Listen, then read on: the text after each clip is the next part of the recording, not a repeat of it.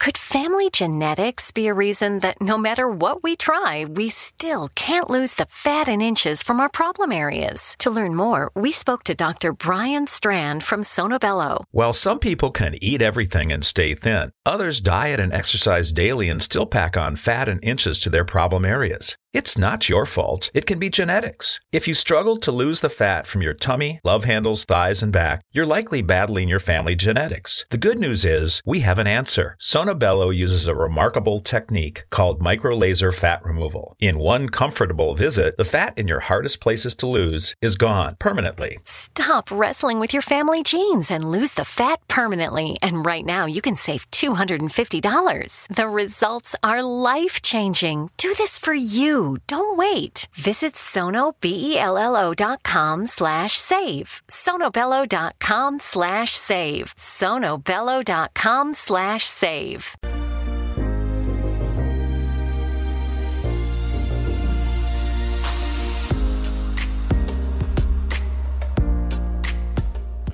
And welcome back, everyone. This is the X Zone, and I am Rob McConnell, coming to you from our broadcast center and studios in Hamilton, Ontario, Canada. If you would like to send us an email, xzone@xzoneradiotv.com, on all social media sites, X Zone Radio TV. And for all of the programming available on the X Zone Broadcast Network 24/7, 365, visit www.xzbn.net. My guest this hour, X Zone Nation, is Amelia Cotter. She is an author, storyteller, and she has also done a lot of work within the paranormal. So let me see. Amelia, why don't you come on and tell us about your paranormal experiences and why you do what you do? All right. Sounds good. Thank you for having me. My pleasure. Oh, boy. It's hard to know where to start. So the beginning. The beginning is always the best place. Yeah, right. I have had a number of interesting experiences throughout my life. I got interested in ghosts when I was a kid, going to the library and checking out all of the old books that used to be all lumped into what was then the occult section, where all the cool books were about parapsychology and everything. And then, so I grew up in Maryland, and I had the pleasure of exploring some really interesting abandoned, haunted places near where I grew up, and my parents kind of encouraged me to do so safely. They thought it was kind of neat themselves, so my parents encouraged me to explore this house that was close to where my dad worked in Baltimore County, Maryland. He worked at a restaurant on what had been My Lady's Manor, owned by Lord Baltimore. So there were a bunch of houses on the property dating from like the 17 and 1800s. And one of them was affectionately known locally as Walter's House. And I got a chance to walk through some of the safer parts of the house in the daytime and check it out. I was a history buff too, and I think that's what my parents wanted to instill in me, was a love and an affinity for history, and feeling lucky to have some of these places that were still standing that were many hundreds of years old. And I live in Chicago now, so we don't really see that out here in the Midwest. Right. In any case, I fell in love with this house called Walter's House, and that kind of started me on a lifelong track of being interested in ghosts and ghost stories and people's personal experiences, mostly in a positive way. Some people come to it, I think, because they have terrifying experiences. They grow up in a haunted house or something like that. I became more like romantically fascinated with ghost stories, and that's kind of carried me through to today, where I've written books and done a lot of research. Right. And been involved with a show called the RIP Files, which is a paranormal investigation reality show, and gotten to explore a lot of different places mostly around the U.S., but in some other parts of the world as well. All right, some of your books include This House, the True Story of a Girl and a Ghost, Maryland Ghost, Paranormal Encounters in the Free State, as well as you did a children's book entitled Breakfast with Bigfoot. Before I get into asking you about your children's book, Breakfast with Bigfoot, what has been the most scariest experience that you have ever had? That is such a great question. And sometimes, depending on my mood or what's going on that day, my answer will change. Sometimes I'm like suddenly struck with a memory of something incredible that happened. But one thing that stands out in my mind was when I visited the Patapsco Female Institute, which is in Ellicott City, Maryland. When I was filming the RIP files, we spent a night there, and that was a girls' finishing school that was built in the 1830s, and it's been partially restored, and they do outdoor theater there and weddings and all kinds of stuff. And there was only one reported death on the property, and we weren't sure how haunted it was actually going to be when we went to film there. It was just a really cool location. And it was one of the only times that, so I haven't seen too many things. I feel like I did see a ghost when I was a kid, but otherwise I haven't seen too many things with my own eyes. But I actually saw what people would normally describe as shadow figures, which were like these, but they weren't like people-shaped shadow figures. They were like these gelatinous masses that were moving along the outer walls of this building. And it was one of the only times I had ever felt like a dark kind of presence, not evil or demonic or any of the buzzwords that people sometimes use, but definitely something that did not have any kind of good intentions and didn't seem to be like a human spirit. So do you believe in ghosts if you haven't seen one? I do. I Why? do believe in ghosts. I don't have a definition for what I think ghosts are. So we use the word ghost or spirit or apparition or demon or whatever to describe a number of different types of things that we see. And I feel like the more I've experienced throughout my life, the less I understand the activity that I'm looking at. But I believe they exist. I just don't think I understand what they are. I think we also tend to look at ghosts and spirits through a religious lens, and I try to see them as just something that is some kind of phenomenon. And I did see a ghost, I believe, when I was a kid, and that was your classic sort of, full body apparition in front of my eyes type of experience. But other things, have kind of gotten to me, just strange dreams, all sorts of things that go along with, like when you're investigating or studying or researching, even when I've written books and experiences that I've had in my own home while I was writing, a book or a story in an otherwise non-haunted location. And it's just made me wonder. It's definitely brought more questions than it has answers. So I'm trying to understand where your belief in ghosts come from. I don't understand. Was it the apparition that you saw when you were a young girl? Was it your love for history and was it your love for reading books? Or where did the desire to do what you're doing today come from? I think for me, I've always been fascinated by ghost stories. Okay. So I think that's where it started for me when I was a kid. I read the scary stories, tales by Alvin Schwartz when I was a kid. I loved to be scared. I loved scary movies, the ones I was allowed to watch. And I enjoyed being scared. I grew up in a small town in Maryland, so I had a few options when I was a teenager. One of them was to, party and act out, and I wasn't cool enough to party with the cool kids, so I was friends with the people that wanted to go explore graveyards and stuff like that. And I also loved history, and it made me feel connected to history and connected to where I grew up. And so I would go and explore these strange places, and I think my desire to know more about the world and the mysteries of the world sort of was rooted in my love for ghosts and ghost stories. My personal paranormal experiences are kind of secondary to all of that. I know some other folks too, especially out here in Chicago, that have spent their whole lives researching and writing about the paranormal and have yet to have a paranormal experience. They just think it's really freaking cool.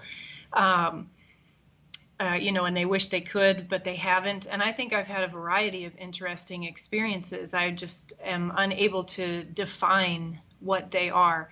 And my day job, I work over at the Adler Planetarium here in the city. So I spend a lot of time around astronomy and space science.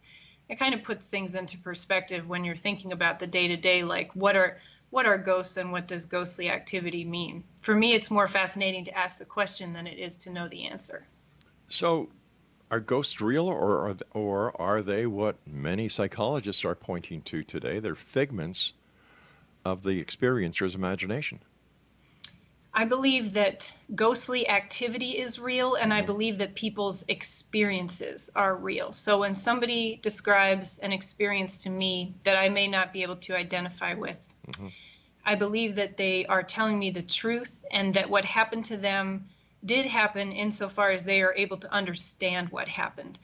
Then I feel we start applying labels. Then we start calling it, well, it had to have been a ghost, or it had to have been a demon, or perhaps it was an alien abduction, or who knows what words we use to describe it. So I use the word ghost to describe like a type of activity or something like that that I or others have experienced. All right, stand by, Amelia. We've got to take our break.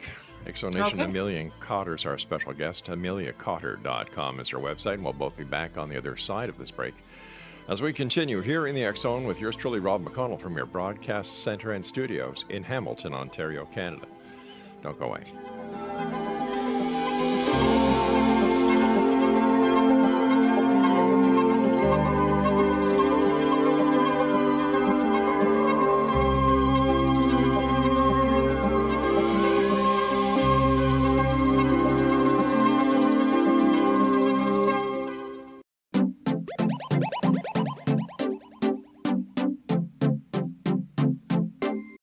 We all have that friend who wakes up early to go get everyone McDonald's breakfast, while the rest of us sleep in.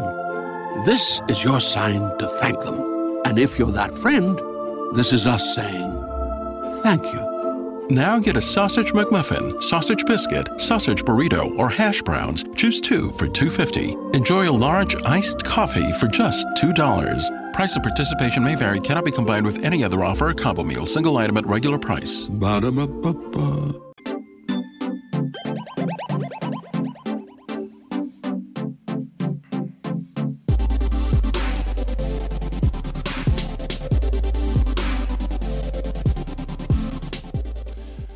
Amelia Cotter is our guest this hour. Exonation, www.ameliacotter.com, and Cotter is spelled C-O-T-T-E-R.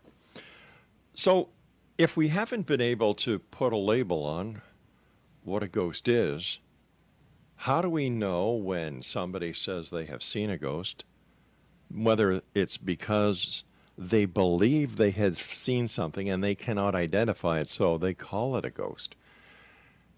And how do we know that what they are actually seeing, or what they believe they see, is something paranormal and not something that is just unknown to them?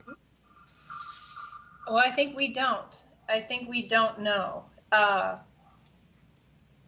So I can believe that somebody says that they saw Bigfoot. I believe that they saw something, They might give me a detailed description of a creature that they saw, and in my heart, I know that they saw, or I imagine that they saw, a black bear standing on 2 legs, or, something like that, or it was a hallucination, or there was a statue in the distance. So to your point, I think that we don't always know, and I think it takes those years of collecting stories. So I've heard hundreds and hundreds of stories. Everywhere I go, people have their ghost story ready to share with me. And it's interesting how you build up this database internally where you can sort of tell if somebody is either totally BS, or even if they seem know that something doesn't really follow a pattern of like regular paranormal activity or something like that. If it sounds a little too Hollywood to yourself, well, they must have been dreaming for part of this, because even these things in the realm of the paranormal are not, physically possible, et cetera, et cetera. But if I think when you see patterns of activity. But if we take these stories and give them credence without actually having proof that what the person is saying is real, are we not enabling at this point? I think that the stories themselves are very important. So ghost stories, legends, myths, urban legends provide us with something like a modern mythology. And I see there as being separate categories. We have the history of an allegedly haunted location, the actual history and the things that happened there. Then you have the legends and the tall tales and the fables, maybe the sort of urban legendy types of things that might surround the haunted location. That's the mythos. And then you have people's experiences of what they say happened to them there. I think each one of those things holds its own value. It has a value, but now this is just my own opinion, by giving it credence, by giving it some sort of credibility, by printing the story, by retelling the story, are we doing anything that is worthwhile, or are we just spinning the yarn, keeping the yarn going without any validation of the facts or the events leading up to the story? Well, my goal and my role in the grand scheme of things is not to prove or disprove the paranormal. I'm purely interested in people's experiences and emotions and their connections with ghosts and haunted places, and why we as a society or different cultures are so fascinated with ghosts and spirits and how we relate to them. So that's a little bit more of like the heady stuff and the philosophical end of things, more so than it is deep down in the nitty-gritty of, discovering whether or not ghosts really exist, if there's an afterlife, if we can use science to demonstrate paranormal activity and things like that. That is not so much my forte. But when you write a book, for example, Maryland Ghosts, Paranormal Encounters in the Free State, am I correct in saying that what you're doing is you are just retelling or, republishing the stories that you have heard? Yeah, so Maryland Ghosts was a very fascinating book to write. So I took the historical pieces of each of the different places. I think there's about 35 different stories in there. Right. Talked about the history, talked about the haunted history insofar as what people have reported over the years or the kinds of stories that have been reported. And then I interviewed many different people, including paranormal investigators, including family members, including people that I knew from high school and, et cetera, people that contacted me that were interested in being part of the book, and interviewed them or received their stories of their personal experiences and then shared those. So what it presents to the reader is an opportunity to read about places that are supposedly haunted and then hear people's own stories. What is your most favorite story from your book, Maryland Ghosts, Paranormal Encounters in the Free State? Oh boy, that's another good question. I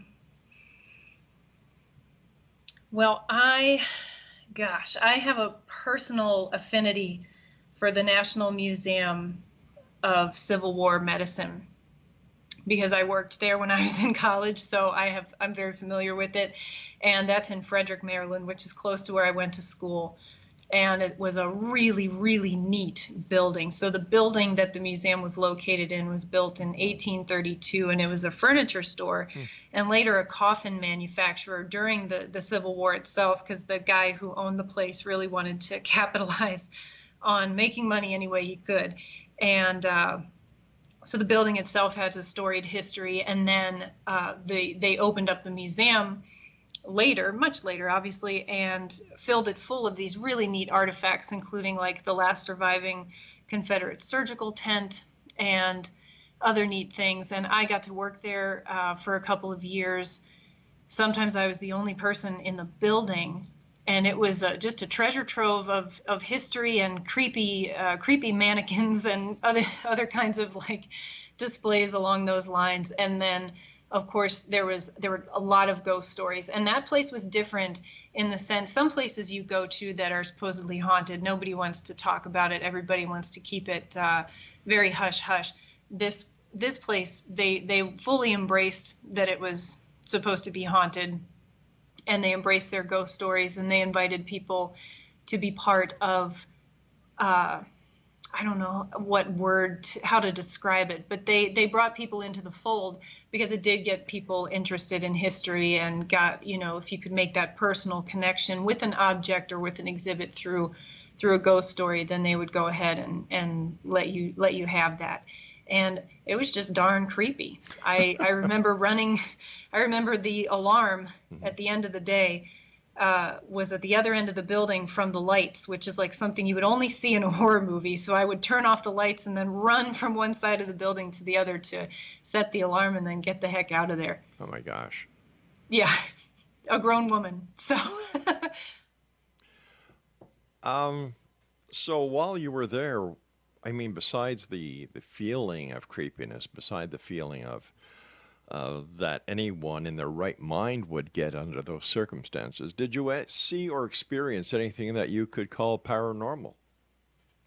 I once witnessed a stack of books falling off a shelf in succession, one right after the other. And it looked almost as if the way you would open a book and flip the pages, this stack of books that was back to back, just sort of like 1, 2, 3, 4, 5, just sort of fell off the shelf onto the floor right in front of me and in front of another person who was working there.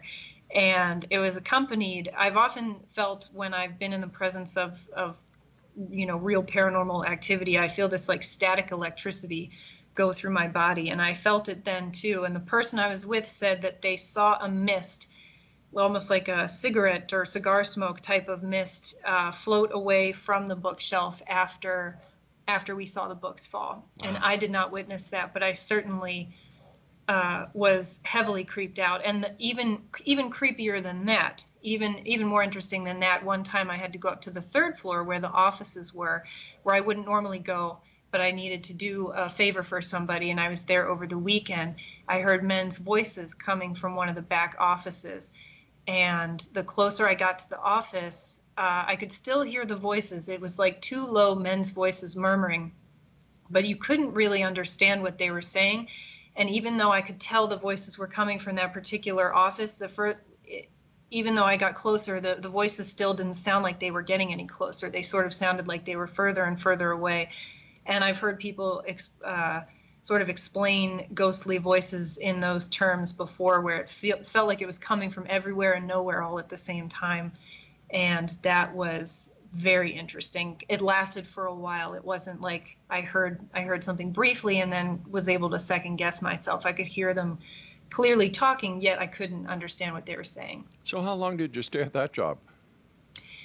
I worked there for 2 or 3 years. Wow. And they opened a sister site at the Pry House Field Hospital Museum, which is on the Antietam battlefield.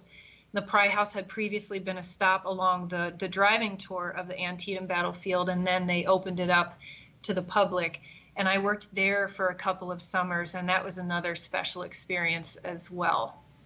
All right, Amelia, please stand by. You and I have to take our news break at the bottom of the hour. Next on Nation, Amelia Cotter and I will be back on the other side as we continue talking about the weird, the strange, ghost hauntings, things that go bump in the night, and much more here in the X-Zone from our broadcast center and studio in Hamilton, Ontario, Canada. For more information on Amelia, visit our website, www.ameliacotter.com. And don't forget, Cotter is spelled C-O-T-T-E-R.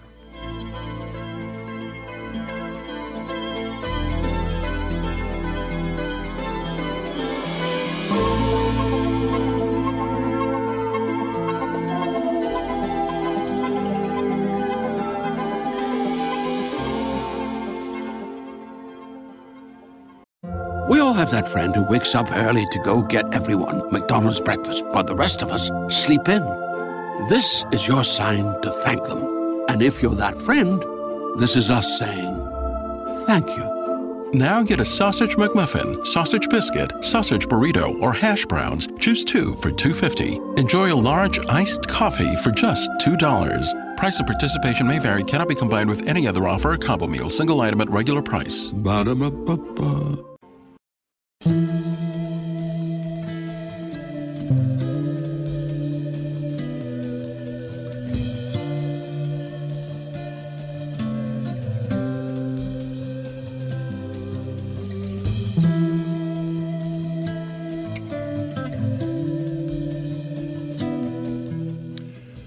And welcome back, everyone. Amelia Cotter is our guest for this hour. And Amelia, tell us about your book, The House, The True Story of a Girl and a Ghost. Yeah, so that book explores my experiences from when I was a child that I mentioned at the beginning of the interview with the house, Walter's house, that was, this place of local legend in Baltimore County. And so this house was actually, it started as a young adult book because at some point I didn't realize I was going to segue completely into writing about the paranormal in this way. I thought it would be cool to write some ghost stories, but my career took a different path.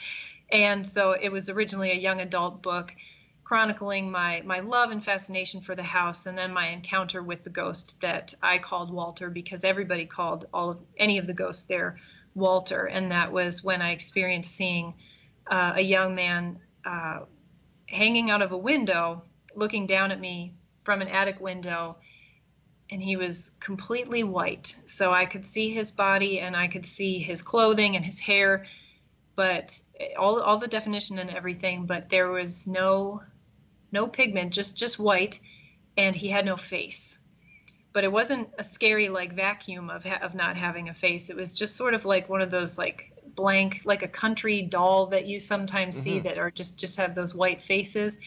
And I had that static electric feeling that I was describing before. And the feeling that what I was seeing was not something that was scary or threatening to me. And I was actually thrilled. I was 11 years old.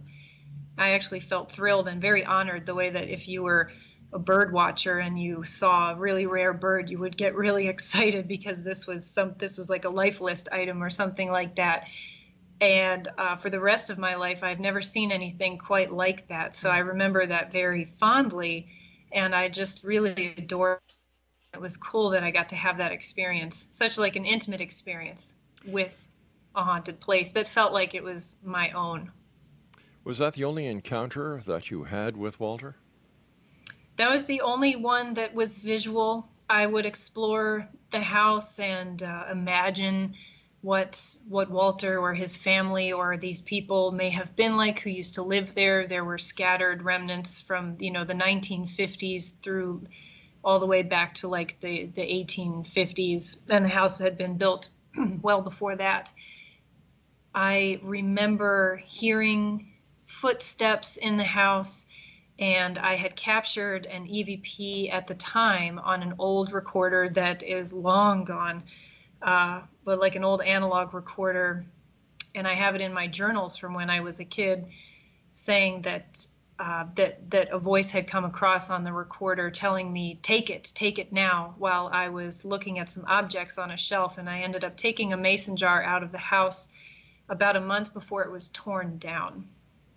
There was a car accident that happened in front of the property, and like the guardrail, from the street actually landed on the porch of the house. And I don't know why it seemed to coincide with that, but I wonder if the county or the state, then we're paying attention to the fact that there was this big abandoned house next to the road, and they decided to tear it down, but then it was gone. It was gone. It was nothing but green grass within a few months. It was very surreal. Over the years doing this show, I've come to realize something, that the majority of paranormal researchers, especially those who investigate ghosts, are actually historians. Yeah, isn't that interesting? I wonder if they do go hand in hand, because it allows for that connection to history, that sort of living history, for lack of a better term, not trying to be punny, but like, a living history connection, and an appreciation for history or architecture or old spaces. I've met a lot of people like that. Do we hear of any new homes or new factories or new buildings that are haunted? I certainly have out here in Chicago, since there are so many different, even though this is a shorter span of history that Chicago's been around, there's a lot of layers, and there's a lot of, places get torn down and built over. And there are stories about brand new condos or brand new houses that were built over top of other properties, or even like museum areas and things like that, that have old hauntings in the new building. Strange.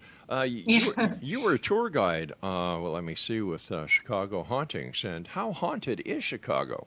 Chicago's pretty darn haunted. Really? I have to tell you. I do love this city. I've been here for about 10 years, and I feel like I'm fully indoctrinated into the Midwest now, even though I grew up on the East Coast.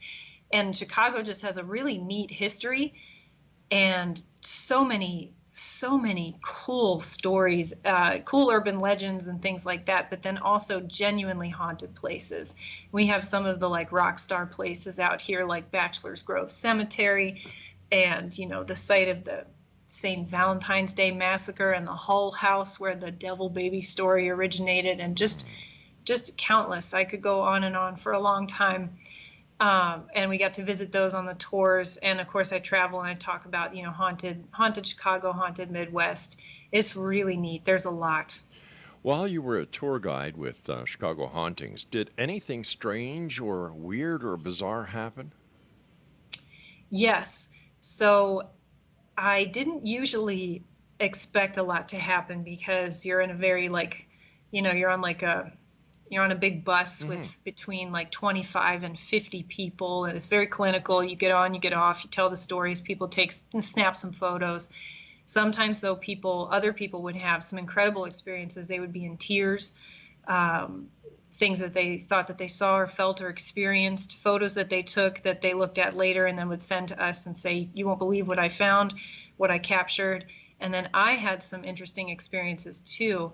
I was doing it for a while, several nights a week, sometimes more than one time a night, and sometimes like doing the tours after 10 o'clock, after a few tours, it was almost like psychedelic, like be really tired, just kind of on autopilot. And I would have these crazy, crazy lucid dreams when I would get home. And sometimes I would hear things. I lived with my friend at the time over towards the west side of Chicago, and I would hear footsteps shuffling up and down the hallway. I would get up. One time I got up in the middle of the night and went to go use the bathroom. And as I crossed the hallway from my room to the bathroom, I saw a woman standing in our kitchen out of the corner of my eye. And I don't count that as a ghostly sighting, because I was deliriously tired and had just woken up, and I saw her out of the corner of my eye. And when I looked again, she was gone. But people had warned me. The other tour guides had sort of like warned me and some of the other, newbies, that there were certain places that you could take something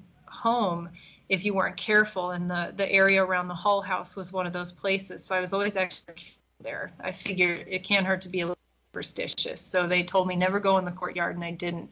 Other people had reported being followed home by like a female spirit. So So how do you protect yourself from bringing something home with you after you do a tour?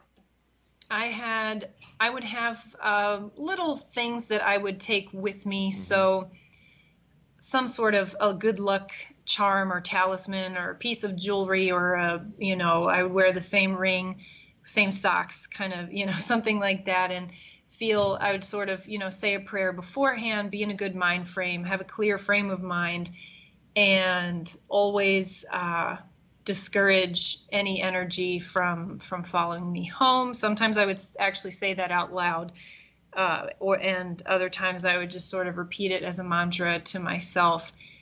And then around that too,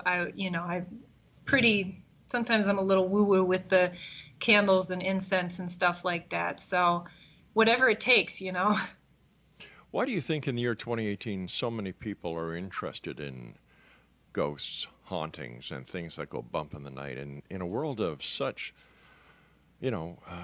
technological marvels? That's such a good question. My husband was telling me recently that he read somewhere that like paranormal or ghosts or something like that is one of the top Google searches worldwide.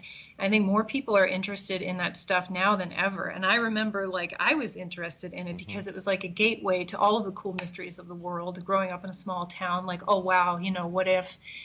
And now it's so easy to get a hold of ghost stories or to go on YouTube and you can spend hours looking at videos of alleged ghosts and whatnot, or, you know, listening to EVPs. There's endless TV shows and books. Yeah.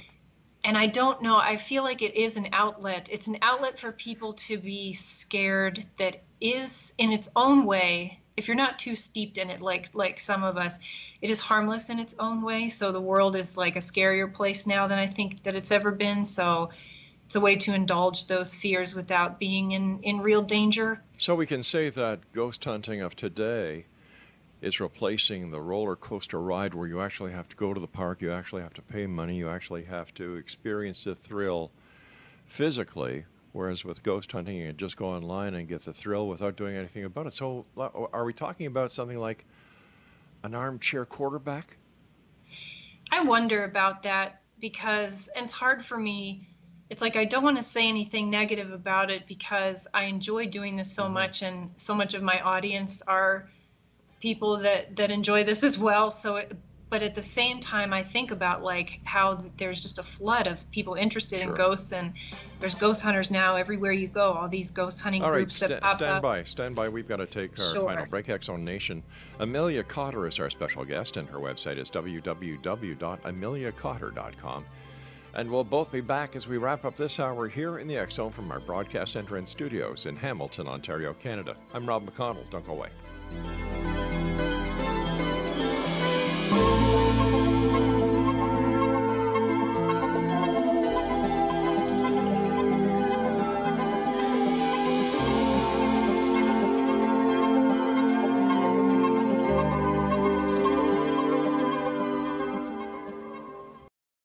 We all have that friend who wakes up early to go get everyone McDonald's breakfast, while the rest of us sleep in. This is your sign to thank them. And if you're that friend, this is us saying thank you. Now get a sausage McMuffin, sausage biscuit, sausage burrito, or hash browns. Choose 2 for $2.50. Enjoy a large iced coffee for just $2. Price and participation may vary. Cannot be combined with any other offer or combo meal. Single item at regular price. Ba-da-ba-ba-ba.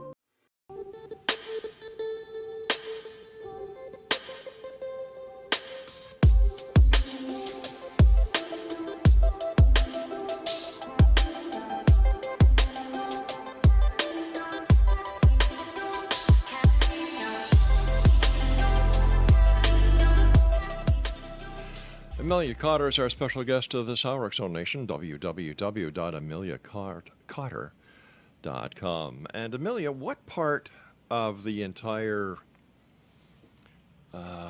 para-industry do you think plays into the mix or into the formula these days that paranormal sells?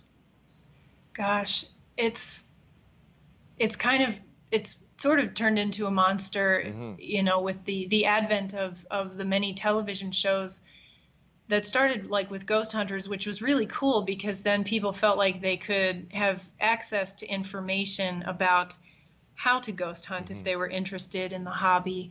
And so it brought an awareness to the paranormal field and also to some historic places that have now been restored because people put money into them through things like public investigations and stuff like that. And there have been some positives and there have been a lot of negatives. Yeah. I meet a lot of people, like you had mentioned earlier, that are really interested in history and that are historians or authors or were investigators 30 years ago when it was a much different ball game than it is now with this field being inundated by a lot of people who just feel like maybe they need to be validated through having a hobby where they feel empowered. I'm not sure. It's hard for me to pinpoint. I just know that it's turned into a big industry, maybe through movies as well, like movies that have sort of brought ghost hunting to light. So not just scary and horror movies, but movies that are sort of about paranormal activity and ghost hunters and found footage, filming your own we have our own YouTube channels now that we film all kinds of stuff with. So then people, of course, will go out looking for Bigfoot with that. But once again, let's get back to where I was going with this. You know, it's if somebody can make a buck, they'll do anything to make a buck. You know, how do you validate anything, or, you know, where does the responsibility lie when it comes to having so much access to so much information that, you know, there's a lot of crap out there? And how is the person who has just gained an interest in, let's say, the paranormal, how are they to know what is real and what is fake? Where does the responsibility of the rest of society lie when it comes to validation? And this is why I look at investigating the paranormal totally different than I would say 99.999% of the people do. I'm an ex-police investigator. We go on fact. We don't go on supposition. Right. You cannot conduct an investigation without facts. And you have so many people out there calling themselves investigators. Well, where did you learn how to be an investigator? Oh, on the internet. No. That's one of the questions that I ask a lot too. You know, one of those ethical, like, are we part of the solution or part of the problem types of questions that I pose a lot when I go places and talk to people, with a sense of self-awareness too, that, you know, I make money off of writing books and things like that. And I work in a museum. You know, I come from the museum world. I work in space science. So I definitely see when people also talk about investigation or they talk about scientific equipment. Yes. Sometimes I shake my head and I think, oh, that's just because it's a gadget doesn't make it science. I had a guest on the show the other night who claimed to have created the what's it called, ghost box, where multi-band scans. Yeah. And I said, no, you didn't. Oh, yes, I did. I said, what you did was you took a design that the Tandy Corporation came up with called the Bearcat Scanner. Oh, you've heard of that? Oh, yeah. Like, why all the attempts on deception? Well, there's a lot of snake oil to be sold in this industry, just like what you're mentioning. And there are a lot of people who are not well informed. They're not well informed about how to investigate the paranormal, but they're also not well informed about the basics around it. They're not well informed about history or science or any of the basic things. Like, we may come from that angle, but some people are coming from the angle, like what you're saying, with like just really being interested in paranormal investigation. And they tack on this, like, well, I'm going to find the truth, kind of like crusade. I'm going to help people. And I don't really personally buy into that. I went, you know, and I keep asking this question to teams that come on the show and researchers. What are you looking for, number one? Number two, how are you going to prove that you've actually found what you claim you have found? And number three, what happens with that information? Well, to your point about what you were saying with, you know, the technology, the world of technology being so prevalent at our fingertips, that's probably been the nail in the coffin for any really good evidence, and I'll use evidence in quotation fingers, of the paranormal, because it doesn't matter how good or how grainy a video is or an EVP or anything. People, skeptics as well as hardcore paranormal investigators alike, are not going to believe what they're seeing anymore. And I also don't think that a bunch of us in the last part of the 20th and first part of the 21st century are going to figure out all the mysteries of life and death, when that's basically been what humans have been wondering about for our entire existence. So I find it very egotistical too that we think that we're going to do that with some old radios that, you know, play AM frequencies over and over. How do you think the transhuman evolution and the possibility of perpetual life is going to affect the paranormal? I don't have an answer for that. I don't know. I'm very curious myself just to see what happens in the next couple of decades with all of this. It certainly is going to be very interesting. We're in the Halloween season. It must be busy for you. And yeah. Yeah. Yeah, I'm running on fumes. So, right, even at this point in October, Yeah. I'm already running on fumes. But I do love it. I do love it. Do you think that Halloween is the catalyst behind the paranormal? Like our interest in the paranormal. Yeah, or the reason why it's kept around. I mean Right. the paranormal, because of all the, well, the way I don't know. Yeah, it seems that as you're a child, you're filled with certain myths, and certain myths stick with you. And when it comes to the paranormal, there is no other myth or time of the year more adaptable or more pointed to the belief in the paranormal and life after death than the Halloween season. That's very true. Well, I wonder, it's also a kitschy time of year in its own way, in its own fun way, which I say with all love. So I don't know anymore if people are as fascinated with Halloween as they are with just year round with ghostly phenomenon, but I'm sure it's rooted in Halloween for so many of us. Halloween's always been my favorite, so I'm one of them. So I wonder how come over all the years, especially with the advances in technology, cameras, and the different types of equipment that is being developed for the scientific community as well as the media, why this equipment hasn't been able to film a ghost, film a Bigfoot, a UFO, all the components of the paranormal. One would think that with the advances in photographic equipment, audio equipment, that these finds would have been made by now. I can't understand why they're still evasive unless they don't exist. Well, I believe they have been, perhaps in bits and pieces, but they're buried in the mounds and mounds and mounds of the nonsense and the crappy evidence, like what you were saying earlier.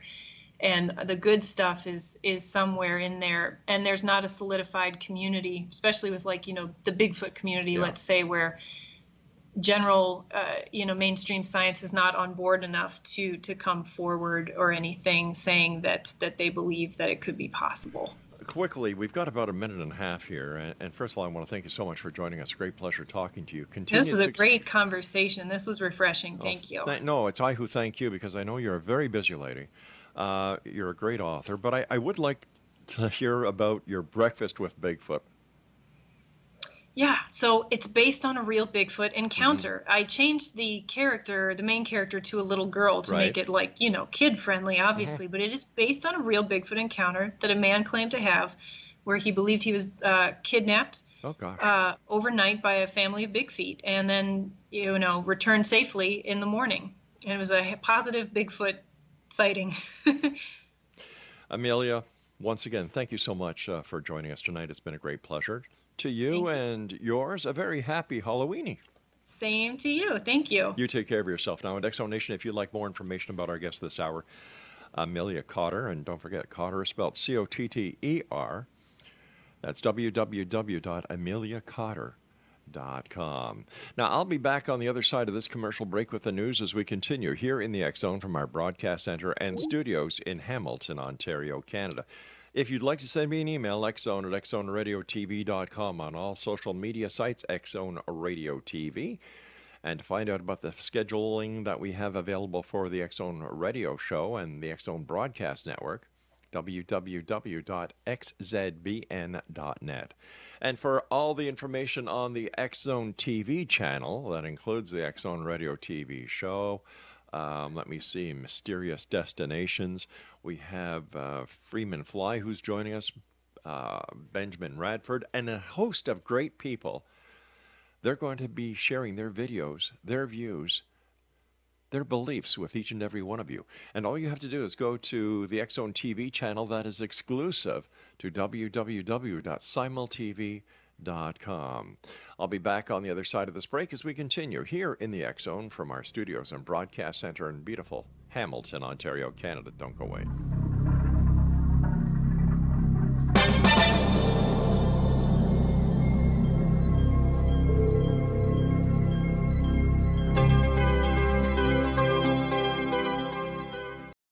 We all have that friend who wakes up early to go get everyone McDonald's breakfast, while the rest of us sleep in.